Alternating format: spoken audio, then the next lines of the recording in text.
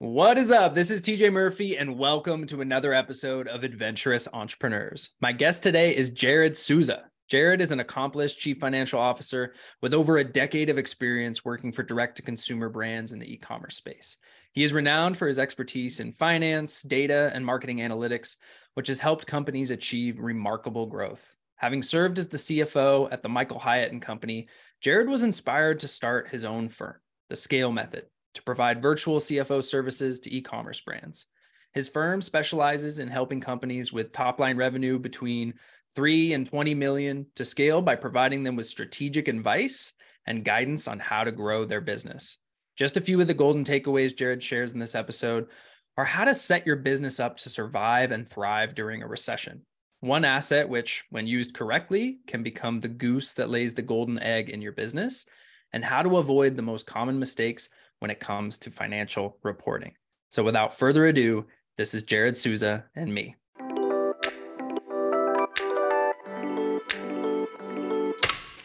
Welcome to the Adventurous Entrepreneurs Podcast. I'm your host, TJ Murphy. Since quitting my corporate 9-to-5 and starting a business while backpacking through Asia back in early 2017, I've had the privilege of learning from some incredibly adventurous entrepreneurs. Through these conversations and my own journey, I've learned that much like in life, entrepreneurship is an adventure. On this podcast, I explore the journeys of top-performing leaders in their fields. These wide-ranging conversations include tactical business advice, how I built this insights, lessons in leadership, life hacks, travel stories, favorite hobbies, and insights into living a purposeful and joy-filled life. Adventures await us, so let's dive in.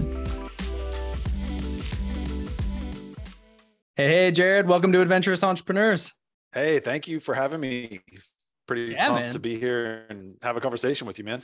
Likewise, my friend. It's great to have you on. I've been looking forward to it. And I'd like to start with a bit of background on the journey. So you've been in the finance world primarily and mostly as a CFO for the last decade or so before now founding your own companies. But as I was doing a little research for this conversation, I came across a business you started way back, I believe in 2004, called Hometown Values Magazine. So this may be a total dead end, but I'm guessing that there may have been some lessons learned from that early venture. So do you mind sharing a little bit of backstory on what that experience was like and any lessons that made an impact on your journey? Yeah, for sure. So I'm going to start like a few years before that. Totally cool. So when I was in college, I got an internship with the California Department of Transportation, so a state-run agency. And my parents were really stoked that I got this internship. And once I graduated college, they brought me on full time. So, retirement's good, benefits are good, you're working for the state, no real upside. So in order to progress, like you literally had to pass a written test. So didn't matter how well you performed on the job necessarily. Like if you didn't pass this test, like you would never get a promotion. You just got to be book smart. Yeah. Good at memorizing things. So there was really no drive or motivation for people to work harder or more efficient. Right. And so, and I'm going to forgive me for people that work for state departments, but from my perspective, it was like where people just kind of went to die. Like there was no like rallying, like let's save the state money, right? These resources just kept coming. There was no focus on efficiencies, right? On profitability. And so, but my parents were really stoked for me. And so I just kind of had the pull to do something else. And so I launched this direct mail magazine where really there was no information in the magazine. It was just like ads and coupons and different things that would get direct mail to like 15,000 people in segments of the city. And yeah, so I ended up leaving that job at the state, and my parents thought I was crazy to launch this. No, I'm doing my own thing. Yeah. But there was lessons obviously involved in that. Like the question you asked me, which was I was doing everything, collecting payments, selling, in charge of the graphic designer. And my wife and I were literally married, and I'd be up till midnight trying to meet deadlines and kind of got burnt out. And so that was kind of the first lesson, that you can't sprint for 10 miles. Well, maybe some people can. I can't. So like you have to take times of rest and recover and recoup and just get your mind right and your body too. Like you have to physically rest. And so that was a big eye opener. And I was young back then too, but I was just running hard to try and make that thing, give it a good run. No, for sure. You can do it for a little while. You can grind hard for, a couple seasons, but it's a recipe for burnout unless you're just like an Elon Musk type and your heart's in it and you can work 80-hour weeks, no problem. But right. For most of us mortals, that's just not a recipe for success. So that's right. That's exactly right. So from there, you shifted gears completely and started down a path in finance, which I'm not sure. Did you go to school for finance? Mm-hmm. Yeah, I got my just business administrative degree, and then I went back and got my MBA in finance. Okay. Yeah. Awesome. So what were some highlights and maybe some low points along the way, which ultimately led you to what you're doing now, which I'm excited to dive into here in a bit as well. Yeah. So I worked for big corporations like for JP Morgan Chase Bank, and realized that big corporate wasn't a good fit for me. I really liked the small business, the entrepreneur, the people that were grinding. And maybe it's because I lived in that world, right, with my magazine, but I really had a love for marketing as well. And so when e-commerce came, I studied marketing. And so those two within the e-commerce world are so closely tied, between financials and your marketing KPIs. And especially today with all the data that we get out of the social platforms. But man, I studied marketing like in my, like any downtime. So there's like, I was a member of Ad Skills, which is Justin Brooks program. And so I always say, like, if I hadn't gotten into finance earlier, I probably would have been in marketing, but my knowledge of that and my thirst for that knowledge has helped me along the way to be where I'm at today. So. Yeah, for sure. So let's bring things forward then to what you are focused on today. Tell us a little bit about what you're focused on here, I guess April now of 2023. Yeah. So I'm in Nashville. What got me out here was I became the CFO at Michael Hyatt Company. So we moved here from the DC area. Long story. I'm originally from California. We ended up in DC for a little bit. And about 2 years after I'd become the CFO of the company, I really had this desire to start my own firm and to help like get back to e-commerce and help those entrepreneurs. And so I went to my wife and said, hey, I think I'm going to resign from my position and start my own company. And she was like, are you crazy? Like, we moved out here for this job. And I moved out here for this job. Yeah, we uprooted our family to come here, which was a fantastic move, by the way. We love the Nashville area. Nice. But man, I just had this calling to do it. And I had a few people reach out that if I ever, provided like fractional, basically financial CFO, financial and data analytics services, that they'd be interested. And so, once I resigned, I was like, okay, here I am. Like, hopefully you were really serious about me helping. Being honest with me. Yeah. And so it worked out. And yeah, so my firm's been going strong now for almost 2.5 years. Actually 2 years, coming on 2.5, but yeah, man, it's been fun. When you have your own business, and you would know this at the start, you're just taking on whatever client that you can. The whole focus is just getting revenue through the door. And you serve them all well, but you start to really figure out who you truly love to serve. And so we're kind of at that point now. It's not just truly who we love to serve, but how we can serve them extremely well. And so now we're really focused on our own customer acquisition so that we can help as many e-commerce brands. And we're starting to get into the agency space as well. So we've created a dashboard for ad agencies, just a lot more labor focused instead of like inventory, cost of goods focused. But at the end of the day, numbers are numbers. And so we do that. We do both sides really well. Yeah, for sure. So when you say that shift in the service that you're offering, of course, in the beginning, you got to say yes to everybody, and you try to just build your service around what they say they need, even if maybe better on what they actually need. How has that shifted in terms of your approach to choosing the clients that you want to work with? Are you more selective about who is the right fit, and how do you figure that out? Yeah, so I'm much more focused on the questions that I ask and intuitive to their answers, along with once we kind of look under the hood, how things have truly been operating. how they've been categorizing certain things, and just the overall personality mix, right, that you can get on a call. Because at the end of the day, it's business and I want to have fun with what I do. And so if it's not a good fit on the professional and on the kind of like social aspect side, like, I don't know, we don't have time to mess with it. So No, for sure. yeah. All right. So if you're game for it, or did you have more to say? Sorry. Well, just so when we're, on sales calls, is I'm interviewing them as much as they're interviewing me. And I make that very clear up front that it has to be a good fit on both sides, because I don't want them to feel like they've been, kind of bamboozled or whatever. Yeah. And they want the same thing, right? They don't want to be working with somebody that's a jerk. And so, it just makes sense that we're interviewing on both sides. And that's kind of how I go into kind of every interaction. Yeah. I think it's important. Yeah. We gotta play nice together for this to work at the end of the day. So like even this, I'm sure if I'm gonna like you. TJ's a cool guy. Let's do a podcast.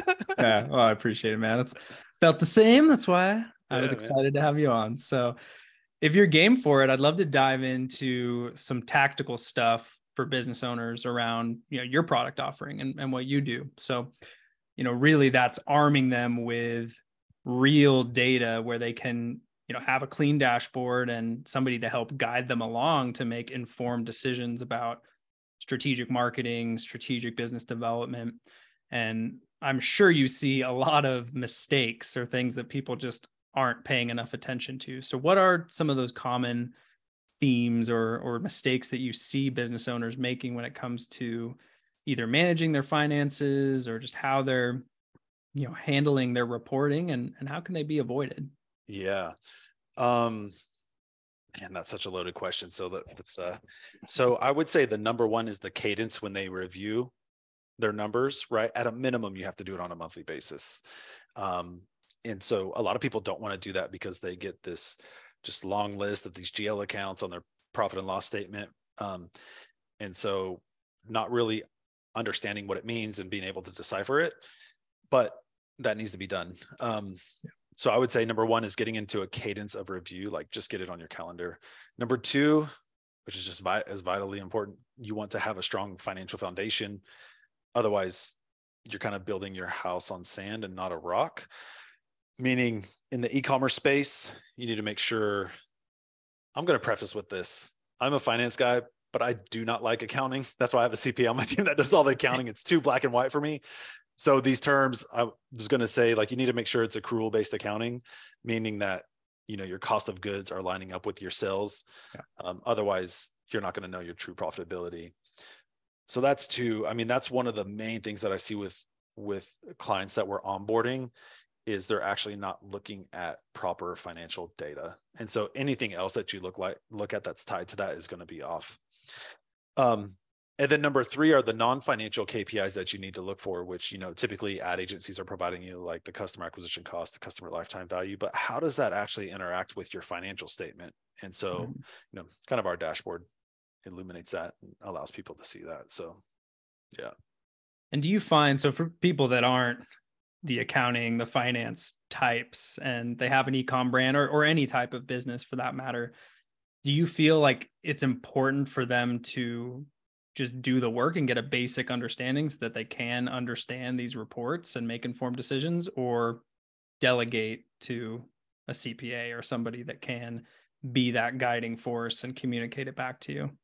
Yeah. So definitely, if you're the owner of your business, you have a responsibility to understand these numbers, right? At least from a high level. Like, you need to understand your gross margin. You need to understand what net income you need to, right? You need to understand some of these and like what goes on the balance sheet. Like, you don't need to know it in detail, but you need to be able to decipher what these numbers are.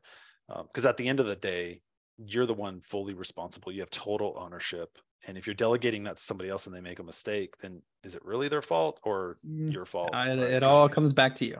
That's right. Yeah. So, and it's not hard to. And so a lot of that too is what we do is we educate, like, these are the numbers we look at. This is why, this is what this means, in a non-threatening way. I always tell people, like, once you show me your financials, it's almost like you're getting undressed in front of me because I see everything. like there's nothing that's it hidden reveals from me. all. That's right. The good, the bad, the ugly, the That's things you don't right. even know are there. I'll show That's you. right. All your personal expenditures, they're all right here. Yeah. And so, yeah, I mean, that's just kind of how I live with my own life too. And how I advise people is it's total ownership. Right. And so, especially something as important as this, and this is really important, is the financial health is the driver of your company that some people are putting their entire livelihood behind. Like, you need to understand at least a high level, right? If you're profitable and what that means and where your cash is going. And so, I mean, your service for e-com brands is a great gateway to folks that may not have those elementary skills. You can, help arm them with that literacy to be able to understand reports. But outside of that, for any business owner that might not be the fit for your offering, do you have any tips for how people can better understand their financial reports and use them to make better and more informed decisions? Yeah. So one of the biggest thing in e-commerce brands is your gross profit, right? So it's your revenue minus the cost of goods. So they have to line up on a monthly basis. So for example, if you're listening to this, go back, pull your P&L right now, like 6 months on a month by month, and look at how much your gross profit fluctuates. So like, if 1 month your gross profit is 0, then the next month it's like 100,000, and then the next month it's 20. Like, it shouldn't have that much fluctuation. That means that something's off. Yeah, that your accounting methodology is wrong, and you should fire whoever's doing your books. And I don't care if you hire us, but just find somebody that will do it accurately, because you're never going to be able to gauge the health of your business or scale your business or grow your business, again, based on flawed foundations.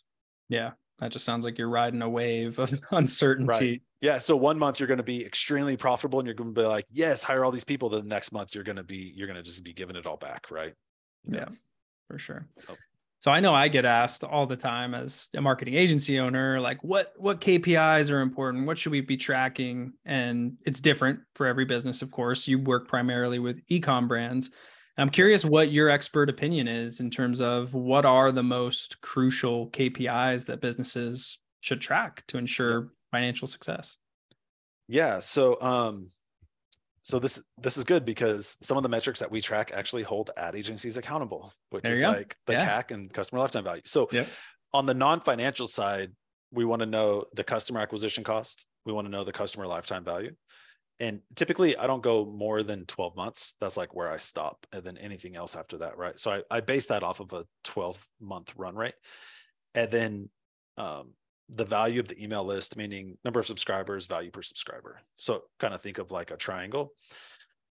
And then on the financial side, we want to make sure we're measuring revenue, gross profit, contribution profit, and then your net income. And why I do those is your gross profit is going to give you your revenue minus your cost of goods, right? So that's always going to be gone. So think about if your product costs $10 and you sell it for 100, every time you sell $100, you're getting 90. You're always going to be paying for that product. In e-commerce, you're always going to be paying for shipping. You're always going to be paying for merchant fees. So if we take those two out, plus advertising, we have our contribution profit. And why that's so important, because that will establish our customer acquisition cost, right? So then we establish a customer acquisition cost, and then we can give a conservative number on what it would cost to acquire a customer. And then as long as we're not spending more than what the CLV is, again, if you're spending more than what your CLV is, then you're screwed. You're never going to be profitable, right? Yep. You're going to run it into the ground. That's right. And so once we establish those healthy numbers, then those people go to your email list. And then that's where we can raise the customer lifetime value, which means we can spend more to acquire a customer. And it becomes this circular loop and like a snowball rolling downhill, right? The problem that people miss when they're looking at this like triangular diagram is the foundation of that are their financial statements, right? And really understanding, okay, my contribution margin, it might be 50%. So instead of it being, your gross margin's 80%, well, you're still paying shipping. You're still going to pay to acquire that customer and merchant fees. So it's actually like $50 out of every 100 that you make is automatically going out the window. Yeah. I mean, it makes sense. Yeah, for sure. So on your financial statement, it's revenue, gross margin, contribution margin, net income. And then the other core KPIs that I like to measure is the CAC and the customer lifetime value and value of the email list. And is there anything that you see people miss when it comes to actually looking at those numbers? Like, say they're literate, they actually do know what these numbers are, but they're kind of thinking about it in the wrong way, if that makes sense. Yeah. Usually if people know what those numbers are, they're not really thinking about it in the wrong way. A lot of times, people will just take what ad agencies say, this is what we're acquiring customers for. Mm-hmm. And they don't know if, is that good? Is that bad? Right? Like that threshold should come from the business owner, not from you, because you're not understanding what their total costs are. Do you know what I mean? So how I'd like to advise people, it's like if you were running ads for somebody and it's like, hey, TJ, we can spend $50 to acquire a customer. If you spend $100, great. If you spend $1 million, great. The company's going to be healthy if you can continuously hit that $50 CAC mark. Right. Mm-hmm. And so instead of saying you've got $10,000 to spend this month, I never put a budget limit like that. It's like, if you're hitting this CAC, man, just keep running. Yeah. As long as it's profitable. Then you're looking at supply chain. Do we have an inventory to support that? So then you start digging deeper. But don't want to sell something you don't have. That's right. From a high level, that's how I like to give ad agencies the freedom and runway to scale. Mm-hmm. So you mentioned the email list, and I think everybody should understand that email is not dead. Email, especially in e-com, is like your most valuable asset. That is something that you tangibly own and control and can, as you said, create more lifetime value from. Yep. And you don't really handle the marketing side and like growing a list per se, but do you have anything that you advise your clients on when it comes to email marketing specifically and really treating that as the valuable asset that it is? Yeah, it's the goose that lays the golden egg. Yes. It's the most valuable asset in the company that is nowhere to be found on the balance sheet. Right. So, but when you go to sell, you'll get a bigger multiple if you have a healthier email list. So again, I'll throw that out there. But yeah, unfortunately, unless you actually purchase like an email list or email database, like just acquiring those customers through ad spend, it's not going to show in terms of an asset on your balance sheet, unfortunately. Yeah. But yeah, so one of the benchmarks is, we want the amount of revenue, at least 30% coming from email. The healthiest companies and the companies with the best brand that we work for, it tends to be like about 50% of the revenue comes from email. So just think about that difference, that 20-point difference is that's much more profitable revenue because you've already paid to acquire these customers. So you think about like, you've already paid for them. Don't ignore them. Like, this is your asset. These are your babies that can continuously come back and purchase from you. So when you flip it, the way that you think about your email list is like, you've already paid for it, right? Like take care of them. Make sure that you're not like, you're watching unsubscribe rates, you're watching all of that, because then that means that you're not providing value to them. Right. So it's not just a one-way transaction. Yeah. Treat that like a baby. You've got to nurture it. You've got to take care of its health. For sure. Pay attention to the signals it's sending back to you and continue to grow it.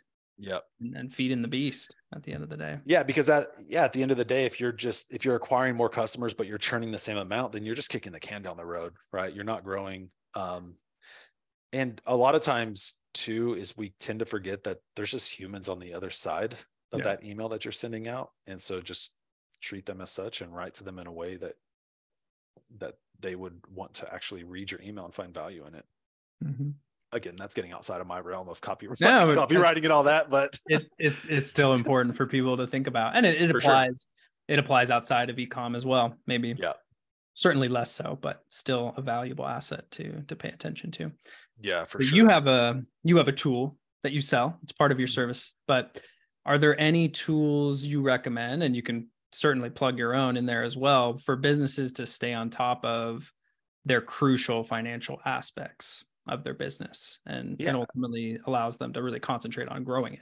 Yeah. I mean, I don't know if there's actually anything else out there that does what we do. Just buy my stuff. So, I mean, in terms of, I'm trying to think of, there's attribution software, right? Yeah. Which is what you guys would use, like a Northbeam or Triple Whale or Hyros or, all of these other things. But they're literally more for the ad agency, more for you to make decisions, right? Yeah. On which campaigns and which platforms are generating the best return. So tell us about your stuff. Yeah. So basically what we do is we get in, one thing I will say is, so I own 2 websites, cfoexpertise.com and thescalemethod.com. And the reason why is I first started off with CFO expertise. And what I quickly realized is that people, one, either think they know what a CFO does, or 2, don't think they can afford one. And, I think you can judge by this conversation. Like, I'm not a typical CFO when it comes to e-commerce in terms of the data and analytics that we look at. So I bought the domain, The Scale Method, which I thought would be a lot more, I guess, inquiring for people like, oh, what is that? Because we do have a certain methodology on how we help companies scale. But with that is we really make sure that the financial data is accurate, the way that we're calculating that, because again, that's the foundation that everything else stems from. So on our dashboard, we've got the financial health of the company. We've got basically KPIs from the balance sheet. Nobody ever looks at the balance sheet, hardly ever. And that's the actual health of your company. Like when you look at the balance sheet, it's your assets and liabilities, right? So we make sure we bring that in. We bring in some charts on cash flow. So like all 3 of these things you can look at in one snapshot instead of going to each of these financial statements. Yeah. And then we roll in non-financial KPIs. So we tap into Shopify and we tap into Klaviyo, which is typically where people are in terms of we establish customer acquisition cost. We calculate that. We pull in conversion rates. We pull in customer lifetime value. We pull in the customer lifetime value based on contribution margin. We pull in the value of the email list and what's that's contributing to the revenue. And so as you're looking at this dashboard, you can quickly see like, oh, this month we are down here. And then you can diagnose the problem and go back to the drawing board to fix it quickly. Right. So, yeah, man, there's no more excuses once this is in front of you. No excuses. You've been armed with data. That's right. Now go use it. And that's or go ahead. Oh, that's what, when you said the word data, it's like most entrepreneurs have great gut instincts, right? Yeah. Like I was actually on a call with a company it was kind of a sales call this morning. And I never say any names, obviously, because I'm dealing with financial data, but they're doing about 400,000 a month. And they have like no clue their data at all. Like no clue. So we have QuickBooks set up and Shopify. But there's a $5 million company, right? A year. Yeah. And so that entrepreneur has great gut instincts to be able to get there and achieve that with no data to back it up. Right. So like most of the entrepreneurs that I deal with have great gut instincts. And then once we overlay that with data backed decisions, it's like game over. They become superheroes. Because it's like, oh, I was feeling this way, but now the data is saying that, let's run. You know what I mean? Yeah. And so, talk about confidence when you can actually back it up with sound data, not just say, my gut's saying this way. So let's just go with it. Yeah. Right. Yep. Yeah. In fact, one of my clients, they've been on board for, a year and a half. They were dealing with another firm and once we kind of came on board, basically the first thing that we said was you should be spending more to acquire customers. Like they had an excellent customer lifetime value, strong brand. And one of the things that he said to me was, man, I knew that we were winning, but every call that we always had, they just kept telling us to cut expenditures. And it's like, no, man, when you look at all of this other non-financial data that's coming through, like your customer lifetime value is through the roof, like you need to be spending more. And so then they just started taking off and scaling and, 50% year-over-year growth. So it's been amazing. Yeah. Gives you that confidence to pour gasoline on the marketing. Yeah, that's right. So kind of shift here to put your CFO hat on, because who knows what the next year will look like. I'm an optimist. I always believe in planning for worst case scenarios, but pretty positive outlook overall. But even so, I'm curious what your advice is for, how any business can maintain financial health during economic downturns, uncertain times, or say unexpected events like COVID. Example. Yeah. So, one is just having a healthy, cash run rate built into, basically your savings. So, look at your OpEx in terms of what does it take, and have 3 to 6 months just to keep the lights on. So payroll, utilities, right? Make sure that you have that in kind of a safety fund. Number two, and right now it's probably too late for this, but when times are good, make sure you establish a line of credit, right? Because now it's a lot harder to get, and lines of credit, they'll just sit there until you need them. And so a lot of people don't take that advice, but I was on a call with a rep from Wayfair that does loans for e-commerce brands. And obviously they're tied into the bigger banks like the JP Morgans, and they know those people, and they're all tightening up. Credit is hard to get, especially with the debacle that's happening. And so people that are needing lines of credit now, it's too late. Right. So always do that when you don't need it. Just establish it. Doesn't cost you anything. Little bit of work. Right. Gives you a lifeline if you need it. That's exactly right. So those are the two main things. And then the other thing is just have a forecast in place. A lot of people will say a budget, but have I like to call it a forecast because I hate the word budget, but because you want to be looking at your sales too, and not just your expenditures, right? But make sure you're hitting the targets and have triggers in place. Like if you want to do hiring. So a lot of people might have one great month, hire all these people, and the trajectory's not there, right? Yeah, it was a fluke. So, so make sure that, and again, once a quarter, go through your credit card statements, make sure there's no reoccurring services that you're not using anymore. It's just kind of all those little things, eventually they help, but that might save you a couple $100 here and there. But the biggest thing is just having the cash reserves in place, establish line of credit, and making sure you're just operating lean. Yeah.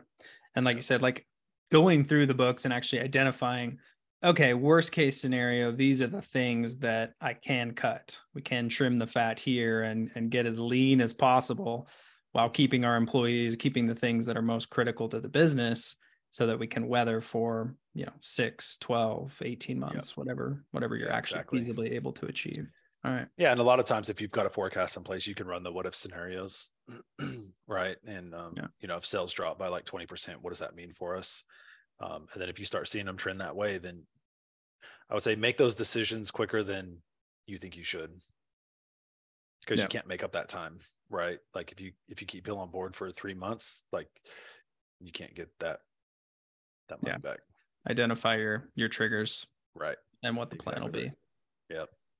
Good advice. So, Jarrod, this is a podcast about entrepreneurship, but one of the biggest hurdles that we all face at one time or another is living a well-rounded life and doing the things that we love to do with the people that we care about most. And I'm curious, what does that look like for you? You're, so the founder of 2 companies, you've probably got a busy schedule. How do you balance it? So I'm married with 4 children, and that's another full-time job on top of that. My wife's a rock star though. So, awesome. Man, I love hanging out with people too, and having great friendships in place. So, it's carving out the time for that. My problem too, which is most people, is I enjoy what I do and I like doing it. So I have to set those boundaries that at this point, I'm done, I'm present with my family. And again, we're all work in progress, but I do try and not cross those boundaries. So another big one is just these phones in our pockets all the time. Right. So even at night, I've actually moved my phone into my closet. So it's just it's out of sight, out of mind. Yeah. At 11 o'clock at night, just scrolling your phone, there's nothing else you're going to learn at that point that's going to change actually the trajectory of your life. Probably just going right in and out. That's right. That's right. But yeah, man, at the end of the day, it's for me, the I guess order of priority is my wife and making sure I carve out time for them. Because if we don't have a healthy marriage, then our kids see that, and and the whole goal is not to screw them up. And so, and then my children, and then outside of that is like friendships. And so so that's how I kind of carve out time, which is with my wife and then children, and between soccer and basketball practices and doing all of those things, it's hard to balance, but you just have to be just very dedicated to it, and set that priority, and not deviate. Yeah. And setting those rules, Yeah. like I've become better at leaving this right here in the office when I'm done for the day. 5:00, that's my hard stop. Gonna go spend time with Allie. Yeah. Leave the phone behind and just go be present. It's hard, man. I have a son that's 14, and he has it's called a Gab phone. So it's kind of like a dumb phone. Like I haven't heard of this. He can call and text, but there's not like apps or different things on, right? No social. And he really wants an iPhone. I'm like, son, like, it's even hard for me to manage. Like, I can't imagine at 14. Like, there's just no way. Oh my God, there's no way. And, and not judging anybody that has children, right? But like for us, like, that's just how we've established kind of the protocol with him and the boundaries that we've set with him. And he's fine, right? It's like, he doesn't feel left out. But there's so much more out here in the real world than in these devices. I had my first phone, brick phone, so couldn't do anything but text my friends and call my parents. Yeah. But man, I can't imagine growing up with that much information and just mindless social media scrolling. Like, I enjoyed so much fun stuff outside with my friends, being present. Yeah. So I think that's a good rule for any parent. Again, not to knock anybody if they're doing it differently, but as I listen to more and more parents in my life, Allie and I don't have kids yet, but we're taking notes. Like, that's something I definitely want to limit exposure to. It's a tool, and our kids are going to need to be fluent in how to use technology, but there's certainly a balance there. Yeah. I mean, my wife and I talk about this all the time. And when we look, 5-10 years out, or would we ever look back and go, man, I wish we would have got Jet an iPhone. Like, I feel like he really missed out. You know what I mean? Or it's always going to be the opposite of that. Like, I wish we wouldn't have given it to him so early. So we're just trying to, hold our ground and stick to it. So good for you, man. And I guess, going back to your question too, about business and family, it's, we can get in this loop of trying to grow our business, and it kind of takes over. I think most people can, but at the end of the day, what's always my reminder is like, okay, if I win at this game, but lose my family, like, it wasn't worth it. It'll never be worth it to me. That's game over. Yeah. And so that's what keeps me grounded, with them. 100%. Awesome, man. Well, as we transition here, I have a choose your own adventure question for you. So you can pick which one you'd like to answer, or both if you so desire, or combine the two. But question one would be, what's your favorite place that you visited in the past 5 to 10 years? Or what is a recent adventure that you went on with your family? And in either case, what was it like? What made it so memorable? Favorite meal or drink, or a lesson that you learned along the way? Give us a story. Yeah. So I've got two, because so the most memorable place that we've been is to Israel. Awesome. And, man, what was so intriguing about that was just learning about the areas where like Jesus walked, and it really brought the Bible to life for me. Like, you're standing on one side of the valley and the upper room's on the other side of the valley, and where he would have went into Jerusalem. And man, it was amazing. So that's fantastic. And the culture and the food was amazing over there. But the most recent one was my wife and I went to Breckenridge, and we hiked Quandary Peak, which is a 14,000 feet. We did not know what we were getting ourselves into, like, at all. Was that a spur of the moment thing, or did you plan for that? Okay. No, we had planned for it, but we didn't allow ourselves enough time to like acclimate, right? We were only there for about 4 days. I mean, it was fun, but man, you're hiking up that thing and you think you're going to get to the peak, and then you turn a corner and you're like, oh my gosh, we have so far to go. If we would have known how hard it would have been, we probably wouldn't have done it. Like, I mean, it was, with how high you are, you hike 10 yards and then you have to take a break, and then 10, like, you're just out of breath. but man, it was amazing once you get to the top and just like, man, we accomplished this. It was awesome. And it was cool that we did it together. So yeah, that was all right, now let's go down. Yeah. And then going down's almost worse. You Oh think my that God. it's going to be quick. It took No. forever. Yeah. Did you have issues with acclimatizing or just slow going breathing wise? No altitude sickness concerns? No altitude sickness. Just the worst part was at night sleeping, like you just feel like you couldn't breathe. And so I would wake up, like feel like I was suffocating, which was just a weird, eerie feeling. Yeah. I had the same experience. Ali and I and my little sister did the Annapurna circuit in Nepal. And oh wow, I think the highest peak was over 18,000 feet. Oh, and this was over like 16 days or so. Like you're staying in tea houses along the way and, you know, climbing many peaks to get to the tallest one, Annapurna. But yeah, I remember the last night before we went up and over, we were at like 16 or 15,000 feet or something at the base camp. I didn't sleep at all for what you just described. Like I couldn't breathe. I just was like wired and had a splitting headache the whole time. It was not fun. I don't know. They had mentioned about how you get rid of the headache, but I don't remember what it was. We didn't really experience that, but they just you just have to hydrate a lot. Yeah, hydrate a lot. And you know, if you're experiencing those symptoms, it can be very dangerous once you go too high. So the only cure once you get to that point is to go back down. And then you typically experience like immediate relief once you get below a certain altitude and your body acclimatizes again. But yeah, super gnarly. We saw some people have to get airlifted off the top because they had severe altitude sickness. Wow. So it's no joke. You're like, man, I've made it this far. I'm not going back now. Not going back. No. Yeah. We were like, we got all the time in the world. We're going to just take it slow. And staying. We could have like gone up and over the day before, but we decided to spend the night to really give our bodies time to adjust. So outside of that, what was the best moment of that hike for you? Because that sounds amazing.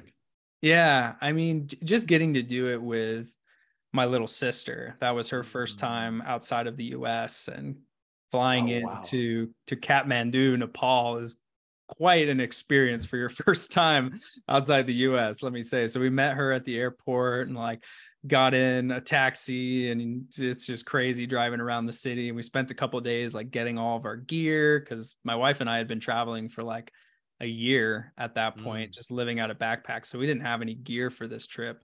We like went to all the little shops and got all the knockoff like Patagonia gear and all the stuff we needed, and then took a bus up into the mountains.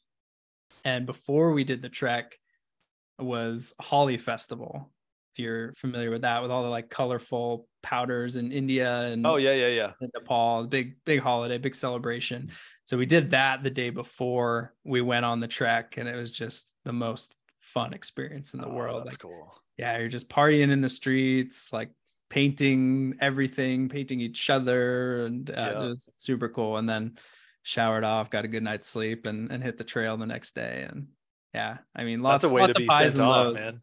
Yeah, it was a great way to get sent off for sure. Yeah. And yeah, I think I learned some lessons in patience. That was my biggest takeaway from the hike, because I'm always go, but you're only as fast as your slowest teammate. And in this case, I was with my wife and my sister, and we needed to go at the pace that they were willing to go at. And so that was a good humbling moment for me to just like, take a step back, enjoy the landscape, enjoy this experience, these memories. We don't have to get there as quickly as everybody else is. Yeah. And it ultimately was just like the trip of a lifetime for sure. We want to go back, man. Yeah. Definitely a lesson in being present. Yeah, no doubt. That's no cool. doubt. That's well, awesome. Jarrod, I appreciate you coming on, man. Where can people find and support you online?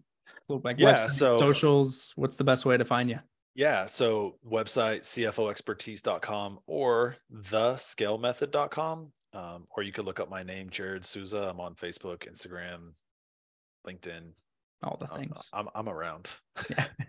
It shouldn't take long to find me. Yeah. No, and we'll put it in the show notes for everyone listening to make it easy for them to find you. So yeah, and if everybody has any questions, or I always offer this to people too, if you want me to look at and just give you my perspective, I'm more than happy to do that, right? Because at the end of the day, our goal is to help as many e-commerce brands as we can. So yeah, that's what we're here to do, and who we're here to serve. Pretty soon it'll be the agency space too, man. So yeah, I'm looking forward to it. And, yeah.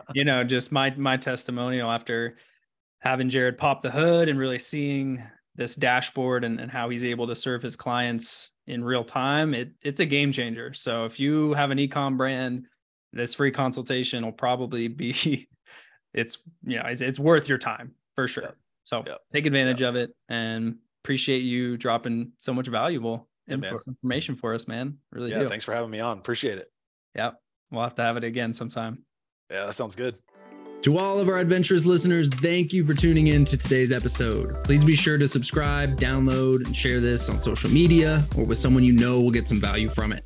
Leaving a review goes a long way in helping people find the show, and I personally appreciate reading them when they come in. So please go drop one if you have the time. We'll see you all next week, and remember, whether we're talking about business or the things that bring us joy outside of work, life is meant for exploring. So go out there and live it one adventure at a time.